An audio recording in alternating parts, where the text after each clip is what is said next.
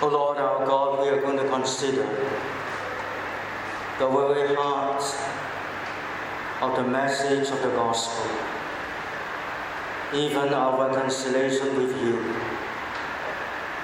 because of your love, your grace in Jesus our Lord.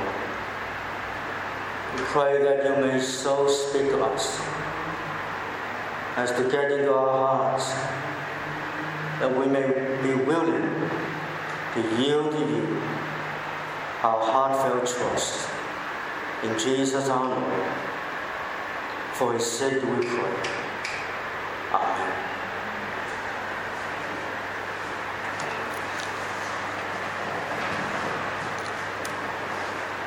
Now let us turn back to Romans chapter 5. And we take our text this morning from verses 10 to 11. Do look at it, it is a very important passage. For if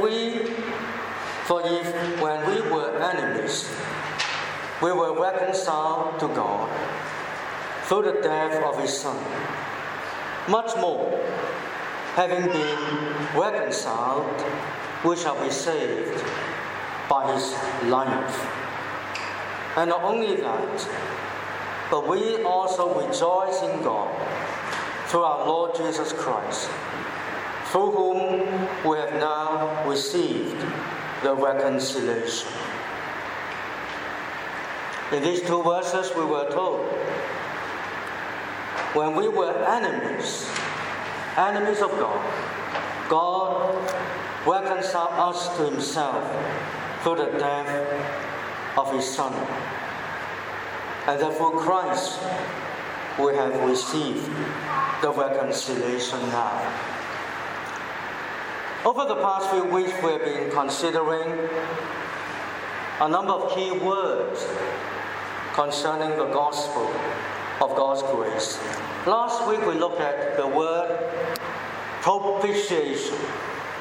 A big word, isn't it? Propitiation. Do you remember what it means? Propitiation, what it means? Well, I hope you can still remember. Propitiation is referring to that means of turning away God's wrath against sinners by the death of his Son. The righteous God is righteously angry with sinners. And propitiation is that means which God, the Holy One, uses to turn away his wrath from sinners. So that is the meaning of propitiation. And this morning we're going to consider another word relating to the very heart of the gospel. And this word is easier. It's the word reconciliation. Now when I mention propitiation, you might be opening your mouth and say, what are you talking about? But when the Bible mentions reconciliation, I trust we all have some sort of understanding about what is reconciliation. I don't want to open up wounds that hurt, but I won't be surprised that this morning a number of us, if not most of us, we would have dear ones, loved ones, relatives, even our own family members who are estranged to us or estranged from us. Once they were dear to us, they stand in a very close relationship to us, but because of something which happened, we are no longer talking. Maybe they are not talking to us. Maybe we find it difficult to talk to them and relate to them. And it will be an embarrassment for us to see each other. We don't know what to say. We'll feel nervous. And worse still, we don't have any contact anymore. And sometimes it may not be our fault at all. We really want reconciliation. We really want to be able to sit down together with them in a family meal, over a cup of coffee, or yum cha, dim sum lunch, but it is no longer possible. And it hurts. Some of you know that. It hurts tremendously, deeply. You really want reconciliation. But there is that barrier. There is something which happened which cannot be reversed. I know some of you do not like computer. But with computer, there's something good. They have a reset button, isn't it? You mug up your computer. Is it a mess now? Well, it depends on what are you using. I remember years ago, we got a computer and we got a recovery disk. We were told, if you mug up everything, just press that recovery disk into that slot, everything shall go back to the factory setting. With human relationship, there's no reset button. You can't wipe out the past. But reconciliation is still possible, isn't it? And we rejoice when that happens. Now, just now I talk about personal relationship with dear ones and loved ones. But look at the world as it is. Well, it's not in an absolute mess, but it is very dangerous, isn't it? Some experts are saying World War III is coming soon. You don't think so? Or a perpetual global financial crisis. Or the climate is going to change so much as to stir up all kinds of hostilities. We live in a very fragmented world. People are talking. There's going to be a third war. The war in Ukraine. The war in the Middle East. Where's the third war? It's within America. America is against itself. Hostilities everywhere. Suspicions. Now it's easy for us to say, well, Israel's doing wrong. It should be doing what it's doing in Gaza. But what would you do if you were the Prime Minister of Israel? What would you do if one of your family members got killed in that terrorist atrocity? The world is like that. And we long for reconciliation. Now let's backtrack a bit. It's not really logical, but I want to go back to just mention these 4 words to you that we've been trying to learn. Remember that word? Justification is the language of the law courts. The accused brought before the court, the judge pronounced that person to be righteous. Another word, redemption, is the language of slave market. You were captured, you were enslaved, but the ransom price was paid for your head, you were set free. Last week, propitiation. And this morning, reconciliation. Now at the outset, I want to say this to you. Reconciliation is the result of propitiation, redemption, and justification. If you are quick, turn to your Bible, Romans chapter 5, verse 1. What does it say there? Paul says, the Christian people, therefore, having been justified by faith, we have peace with God through our Lord Jesus Christ. You see? First of all, we must learn how to be justified before the holy and just God. Then we must learn how we as sinners, the guilty, can be brought before the courts of God, and the holy and just God pronounce us to be not guilty, but righteous. And friends, I'll stop here and ask you this question. This morning, do you know that you have been justified by God? Do you feel you are not guilty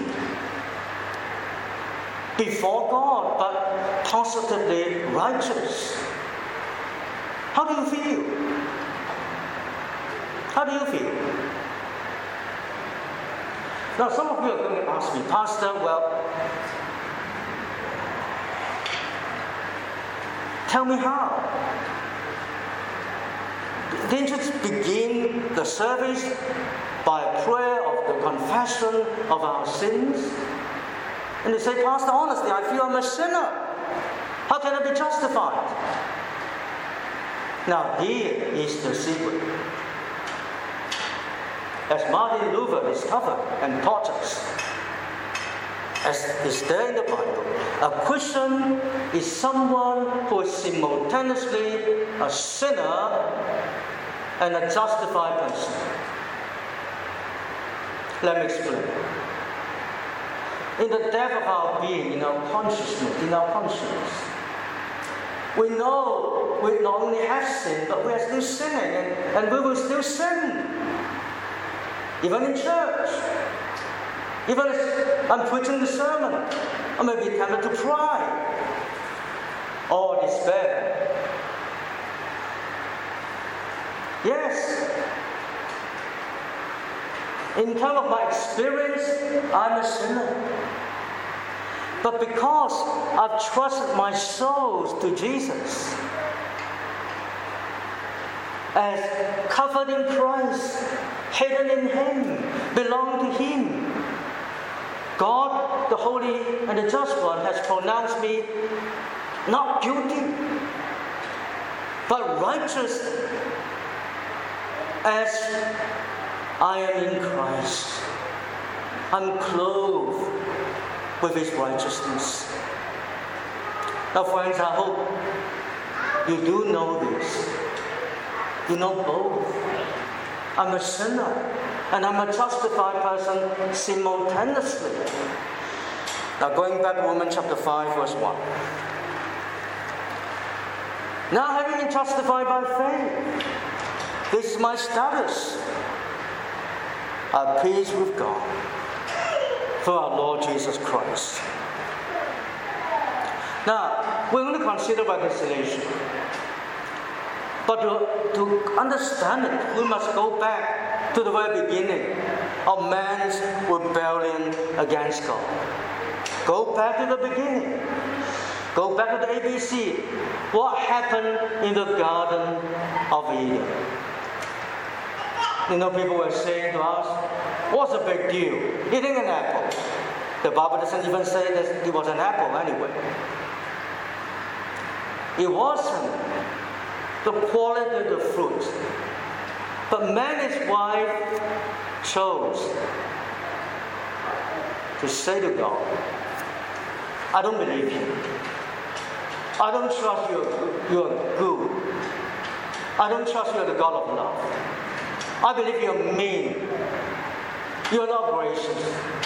You want to put us under bondage, and we have chosen now to rebel against you. We want to be God's. We don't want to be your people. It was a cosmic rebellion. And it happened. What happened after that? The man and his wife became alienated from God. Before they rebelled against God, they were having delightful fellowship, friendship with the living God. They were so happy for God's visit to them in the cool of the day, that they could worship the Lord. It was a blessed time. But now, when they heard the footstep of God and the voice of God, they were hiding in the bushes, so to say. They were alienated from God. They denied His presence. No, we don't want to face up to God. We don't want Him. We want to stay away from Him. That is alienation. Alienation. And because of what? Because of that barrier of their rebellion. The barrier, the matter was sin. They didn't quite know it, but because of their guilty conscience, because of their rebellion against God, now they don't like God.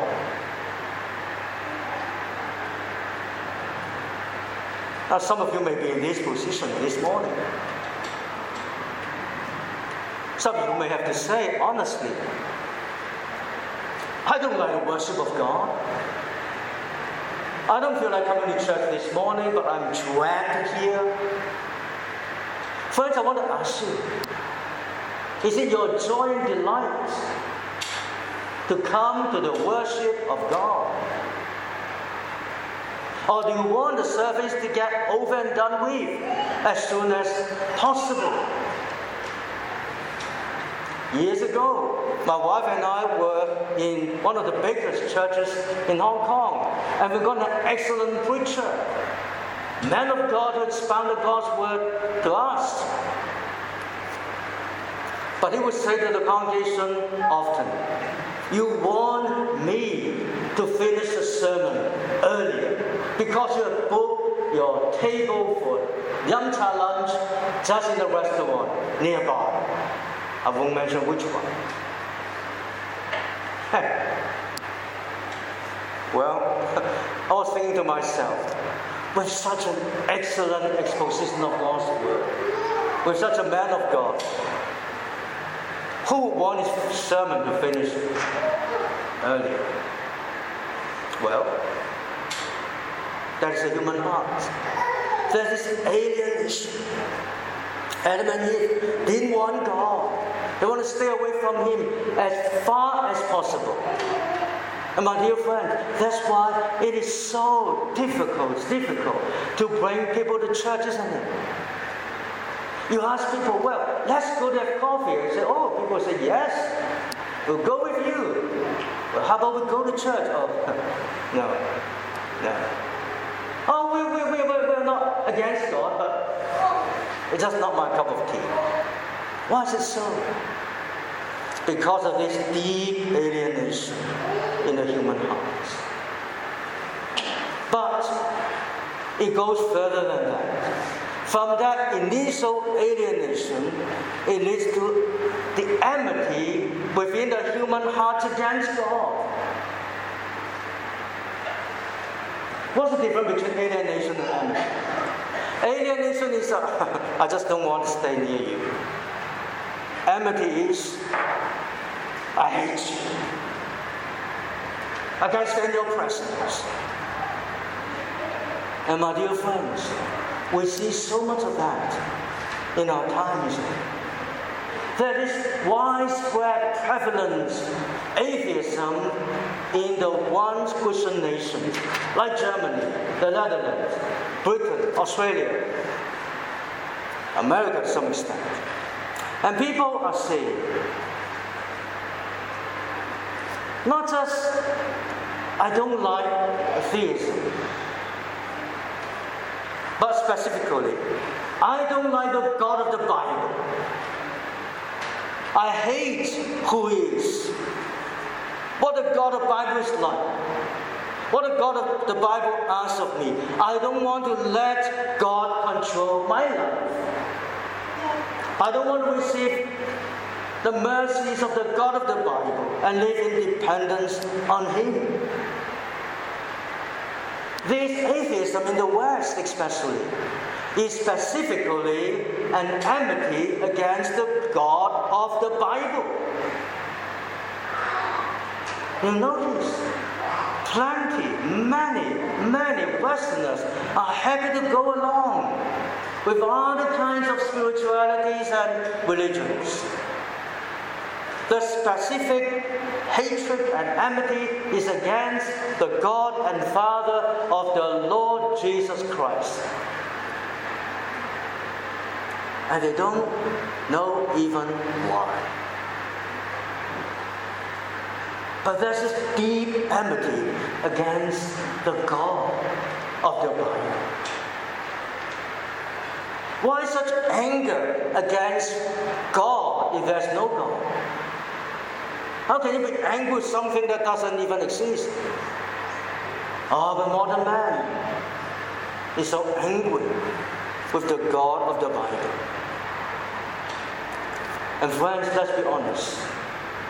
Troubles, illnesses, wars, even death itself per se, they do not draw people to the God of the Bible. Rather the opposite.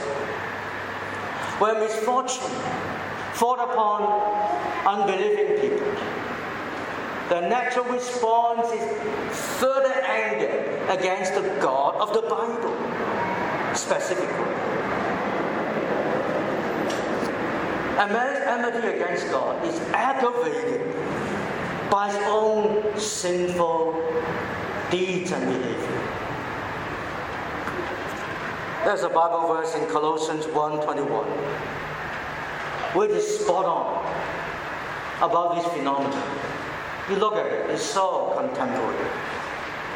Paul is there saying to Christian people in Colossians 1:21, you who once were alienated and enemies in your mind by wicked works. You see what I've been saying to you just from the Bible. Can't you see? You Christian people, once you were alienated from God and you were enemies in your mind against God by wicked works. The more we sin, the more we rebel against God, the more we hate Him. And that's the law. The more you disobey God, the more you're going to hate God. And that's why, as our Western civilization, I'll talk about that first and foremost, because we're living in this culture, the more we are rebellious against God, the more we sin against God, the more immoral we are, the more we hate God. It cannot but be so. Someone who is grossly immoral, violence, and so on, they can have religion. Oh yes. But they cannot have the religion of the Bible. In days gone by, the gangsters in Hong Kong, before they rob the bank or kill someone, they would worship a particular idol of violence. They believe in the gods. They believe in the God of power to protect them. And even before they went out to commit a crime, they would pray to this God and ask for protection. Give us success as we rob the bank. But friends, when they come to know the God of the Bible, they would not like to rob the bank. Strange, isn't it? cannot pray to the God of the Bible, well, Lord, in Jesus' name, please help me to find another mistress in addition to my wife. It won't happen like that. Why? I'll tell you why. Because the God of the Bible is real. So our own sins aggravate our enmity against God. I will start with that. And what is God's reaction against all this? What does the Bible teach us? The Bible teaches us, because God is who He is. He's holy and just. He cannot bend His laws. He cannot say unrighteousness is good. He cannot say evil is holy.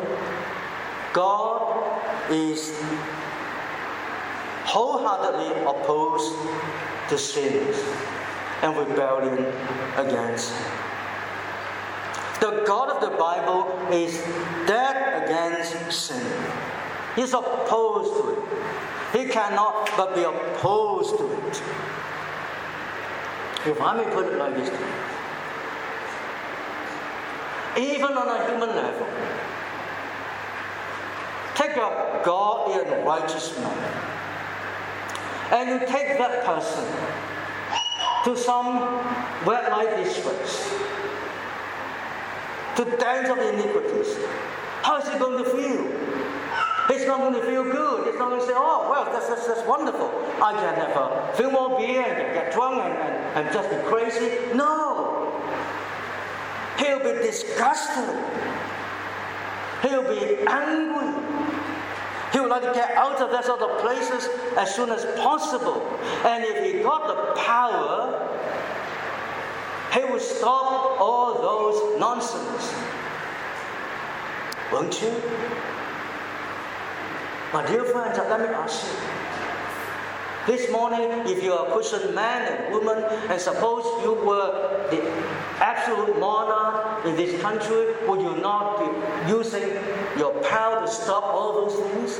I would. Yeah, that's what happened in Geneva. Under John Calvin, he preached the gospel. He got the ears of the counselors later on, and he tried his best to stop gambling, prostitution, all kinds of evil. He tried to reform the city, clean up the city, literally. Oh, some people hated it. Now I say God is opposed to sin. And we see that in the life of our Lord Jesus, do we not? This evening we're going to look at how Jesus our Lord cleansed the temple 2 times. Our Lord Jesus, when He saw evils, even evils in its finest form, what was that? It was an externalistic, formalistic, hypocritical religion of the Pharisees and the scribes. Oh, they dressed nicely, they were all very religious, but it was all for show. What was Jesus' reaction? He denounced it. He cleansed the temple. He couldn't stand that. And that's what God is like. He's opposed to sin and evil. And my dear friend, that is the heart of our alienation and enmity against God. And that is at the heart of God's opposition to us as sinners. That's the matter. That's the barrier between the relationship. But God did something. What happened? What has God done? God did something to take away the barrier and the matter of sin. Look at Romans chapter 5, verse 10. Paul says, when we were enemies, we were reconciled to God through the death of His Son. Before we believe in the Lord Jesus, we were God's enemies. But God unilaterally did something. He reconciled sinners to Himself through the death of His Son. Colossians 1, verses 19 to 20. For it pleased the Father that in Him, in Christ, all the fullness should dwell, and by Him to reconcile all things to Himself, by Him, whether things on earth or things in heaven, having made peace through the blood of the cross. The holy and righteous God Himself took away the offense, took away the barrier by the blood of His Son. Through Christ and His death and His shed blood, the offense was taken away, so that we can be reconciled to Him. My dear friends, without the blood of Christ, we can never be reconciled to God. But with the blood of Christ, we can be reconciled to God. And what is so amazing and so beautiful here is this: God provides what He requires. We have looked at this again and again in our studies over the past few weeks. What God requires, He provides. God requires perfect righteousness in us. He provides that righteousness in His Son. God requires the damnation and the curse of sin. He provides that by cursing His Son, condemning sin in His Son. God required the barrier, the sin to be taken away. He provides for that by the blood of Christ. My friends, the language of the Bible is this. I won't give you all the Bible references. But the Word of God says, Christ is our peace. And we are reconciled to God through Jesus Christ, through the blood of the cross. Not just blood, but the blood of the cross, the blood of the damnation of Jesus. And we are peace with God through the Lord Jesus Christ, and so on. Now, dear friends, this is what God has done for the reconciliation. But there's something that you must do. You say, what is that? We must receive God's offer of reconciliation. The holy and the righteous God is offering reconciliation to us all, to the foulest and the vilest. No matter what your life has been like up to this point, God is offering you the reconciliation. But you must receive it. And I want to ask you, friends, this morning. You ask yourself, am I a friend of God?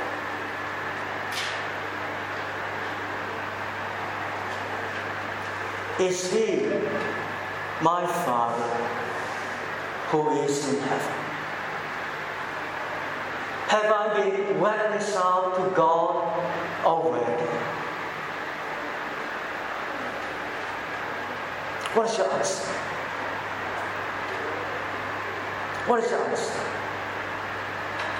Before you walk out of this building, I want you, my friends, to be able to say,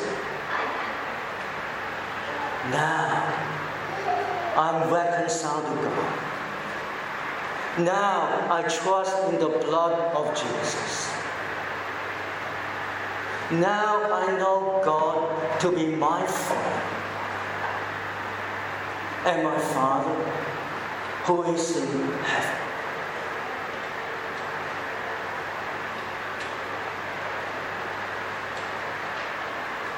Can you say that, my dear friends? And if not, why not? What's holding you back? What's the matter? Can't you see this God of the Bible is so good and gracious and just and merciful? Why would you not entrust yourself to such a God? Why are you still holding back and saying, well, not this morning? Why not this morning? Why do you need to hold back from He who is absolutely pure and good? And friends, if I can pay you, which I can't do, but I will beg you, friends, be reconciled to God. You know, this is what Paul was doing in Corinth. As he said in 2 Corinthians, he will be going up and down the town, and Corinth was a terrible town, a prosperous town, but a city of prostitution, and all kinds of crooks and cheats and thieves and robbers. And Paul was saying to them, be reconciled to God. Christ, the Son of God, has died for sinners. Now you be reconciled to Him. And many took up the offer. And friends, I want you to be reconciled to God. Do so. Do not leave this building without doing so. And I want to go further. Some of you are saying, well, Pastor, I've heard this so many times. You say this to us every week. Yes, I'm saying this to you every week. And I'll keep on saying to you every week. As long as I see you, as long as you are here, you're going to hear this. But some of you may be complacent. You say, oh, well, yes, I believe. I take the Lord's Supper. I'm a Christian, I'm baptized, I'm okay. Have you been reconciled to God? If you have, one clear evidence is that you will long for holy communion with God. I don't refer to the Lord's Supper as a sacrament. I refer to that heart of a reconciled person with God. And that person will say from his heart, one thing I want is to know God, to have communion with Him. Is it you? Is that you, my dear friends? Is that you? I hope so. Remember that hymn William Cowper says, Lord, my chief complaint is that my love for you is so small and faint. The chief complaint of a Christian heart is saying to God, I want to know you, but I know so little about you. I want holy communion with you, but I know so little of you. Lord, I want more of you, but I know so little of you. You love me, and I do love you, but my love for you is so little, Lord. That's my concern. I want to know you. I want heaven to be opened, and you come down and sup with me. Is that your desire, my dear friends? And I say this to you, my Christian friend. We ought to be like that. We're reconciled to God. He's our Father, He's our friend. What a friend we have in Jesus. We sang that hymn.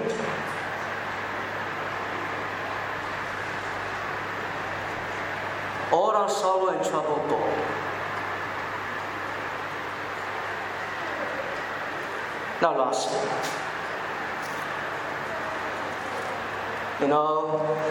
next week we're going to start a new program called 2 Ways to Live. and willing to learn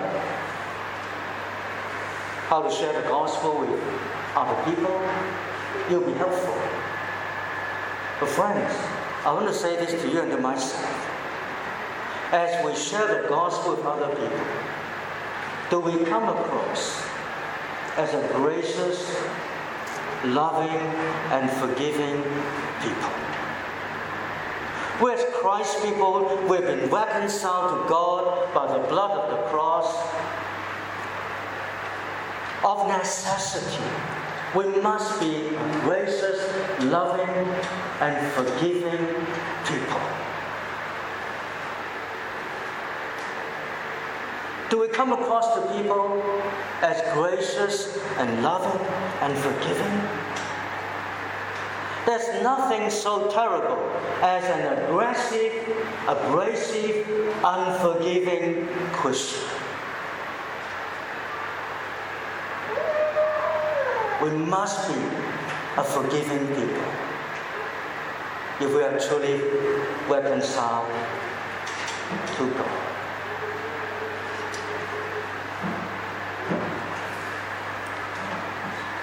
And friends, I'll end with this. We are reconciled people with God. And if we're fighting in our home, in the church, that is utter contradictions to the gospel. The one great stumbling block to unbelievers believing in Jesus is they see Christians fighting themselves. Maybe in the church, maybe in the family. How can we tell people the message of reconciliation when we are not willing to be reconciled with our brothers and sisters in the Lord? Let's pray.